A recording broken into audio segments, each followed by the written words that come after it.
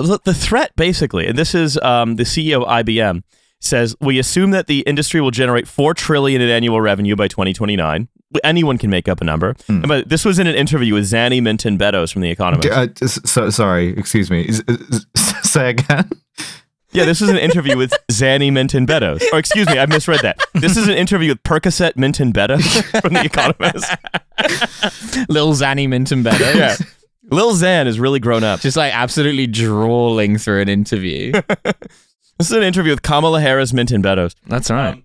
So the CEO of IBM said that the industry is expected to generate $4 trillion in revenue by 2029.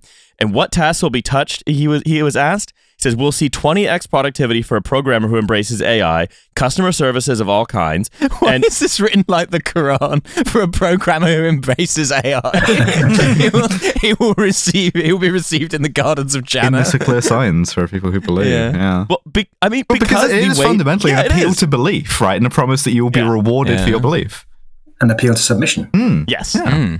It says, there will be a wide area called digital labor. It's not necessarily job displacement. If you embrace AI, you make yourself more productive. If not, you will find you do not have a job. This is just Rocco's basilisk with extra steps, man. I like it when it's just an unalloyed dumb guy like Elon Musk being like, Skynet's going to enslave me if I don't, tell Grimes that I'm nice. No, sorry, I have to take the opposing view. I am now reassured. If IBM says it's good, then it must be, because IBM would never use computers for evil. I have not Googled them.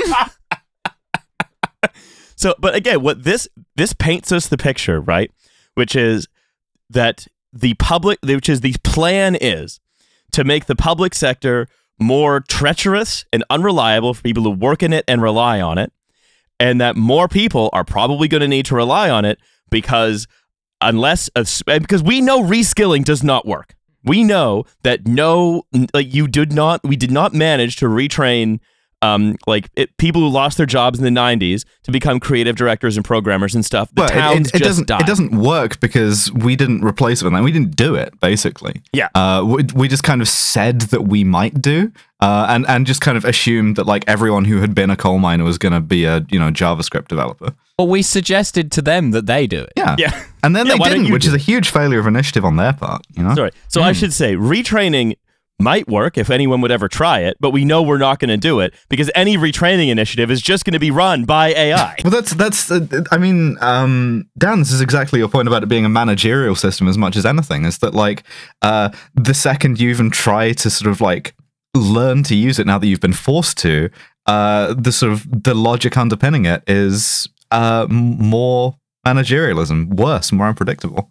Yeah, I mean, that's one. I mean, several worrying things about what you said. One, that latter point being that it really seems to fit with a sort of new Labour model of how to run the country. I mean, I find that really disturbing. But just going back to your description of what the sort of threat is or how they imagine even the changes of jobs, I think something that didn't come out to me before listening to those kind of descriptions so clearly was how eugenicist the whole thing is. I mean, they're still very much fixated on a grading of things based on the sort of cognitive function that they consider to be involved in it. And the sort of low-level, boring and demeaning things are the most disposable or the most automatable, and only the important decision-making, CEO-level stuff, whatever, is going to be retained in some way. And that of course, is a sort of structurally hyper-capitalist way of looking at things, but it's also very concerning. Going back to the sort of IBM link there, without this sort of joke involved. The element of these systems is in an increasingly crisis-ridden time, they're going to be used for deciding who's disposable, one way or another. And this is something that sort of fits in with both the way the UAE does things and the way we do things. Not so different after all. Yeah, like if the UAE is talking a great game about constructing a responsible AI nation that they call Brain. Excuse me? Look, it's obvious. They're creating Brain, which is a responsible nation that lives in AI in the UAE. As a Sultan tier Brain in Abu Dhabi. As an actual like an offshore like sort of outer heaven situation. Or? I think it's more of a metaverse. But it's not a brain in a jar; it's a brain in UAE. Yeah. But I mean, you can very much see that we're doing the same things. We have put it behind a different institutional setup. Right? So is Australia, right? Or at least Queensland. Well, so this is a different thing, and this is something I did really want to come back to, which is The IPPR is, I think, giving us a kind of nakedly eugenicist look at here are the jobs that where we think we can save labor, we can get rid of people and stuff. And again, we know that that's just going to create more post office scandals. The Australian government, and this was sent to me by a listener on Discord, I'm so happy I checked it, says this was from a series of focus groups and how people would like to see AI united with public service. This is that specifically from this document called, and again, interesting things are contained in documents with weird and boring titles. Summary of insights from stakeholder engagements and future scenario workshops. How might artificial intelligence affect the trustworthiness of public service delivery? Now, within this, every public servant is now a completely unaccountable liar, as opposed to like some of them. Yeah. So in this, right, this isn't what they plan to do. This is they're proposing different scenarios to their people that they have in their focus group. But it's interesting to see what they think of as the scenarios that they're giving people in their focus group, if you know what I mean. They say, okay, here's one of the examples of extreme personalization. In 2026, after consultation with community and industry, the government embarked on a project to co-design Public Services 2.0.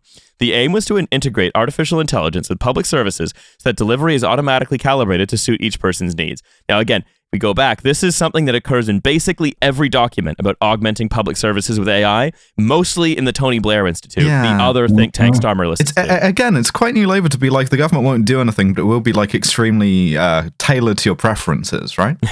Yeah, we're going to collect exactly the bins you want in a way that's decided by a computer. The goal was to provide an outcome situated in the middle way between other models that had emerged in other countries, either letting technology lead the way in the knowledge that there may be some pain before the best model is identified, or the ultra-cautious model with the minimal use of AI. The new Serve Me system of public service delivery provides a single point of access for all government services. Users only ever need to open a single room on their personal holographic device to access government services and information. In this one room, they can do everything from enrolling children in school to getting a passport, paying their taxes, accessing the health system. The government still operates by the way of departments and agencies, but they all tap into a single suite of AI technologies, which use standardized and centralized processes and protocols to access a single, constantly updating data set, seamlessly providing fully integrated public service. Oh, I've logged onto my AI room, but I can't seem to find a button for I'm currently being torn to pieces by crocodiles in northern Queensland. I mean, this is just PlayStation Home with extra steps. Like, but what I think is really Return fun with a V to like 2008. They basically propose the fantasy scenario is that they create a digital second Australia. I've provided you with this map that fits completely perfectly to the territory of Australia, and we can just govern that instead of the real one. A parallel Hooniverse. Amazing. I'm gonna make that. I'm gonna say that's the episode title, Parallel Hooniverse. Australian Valhalla, where you can hoon all you want. So if you die hooning, you go to Australian Valhalla, where every car's a Commodore V8 U. That is just Mad Max Fury Road. That's just Mad Max Fury Road. You've just described. I don't know, the fucking Sheilas are in charge. Now, here's what I'm getting to, right? They say New You is the top tier of a service that a user can receive. A digital twin is created that acts and thinks like you, trained on all the data it can be provided. This virtual you is able to act automatically in your interest. Hold on. First of all, this is the plot of The Prestige, I'm pretty sure. Second of all, the sovereign citizen movement did not go completely insane and just start shooting cops for no reason off of a deranged sort of legal conspiracy that the government was going to invent a fictional twin you and then do all of its governing to that, only to then have it be made real in Queensland in order to sell AI. But I've only been picking up on this myself recently, and it's really quite chilling how widespread this idea of digital twins is. It's really all over the place. There are UK digital twin projects that are really quite substantial. Nobody watched because and I'm sorry to bring a very Hussein reference into this. This is the plot of Serial Experiments Lane. This is it. The wall warning was there. It breaches. You can't.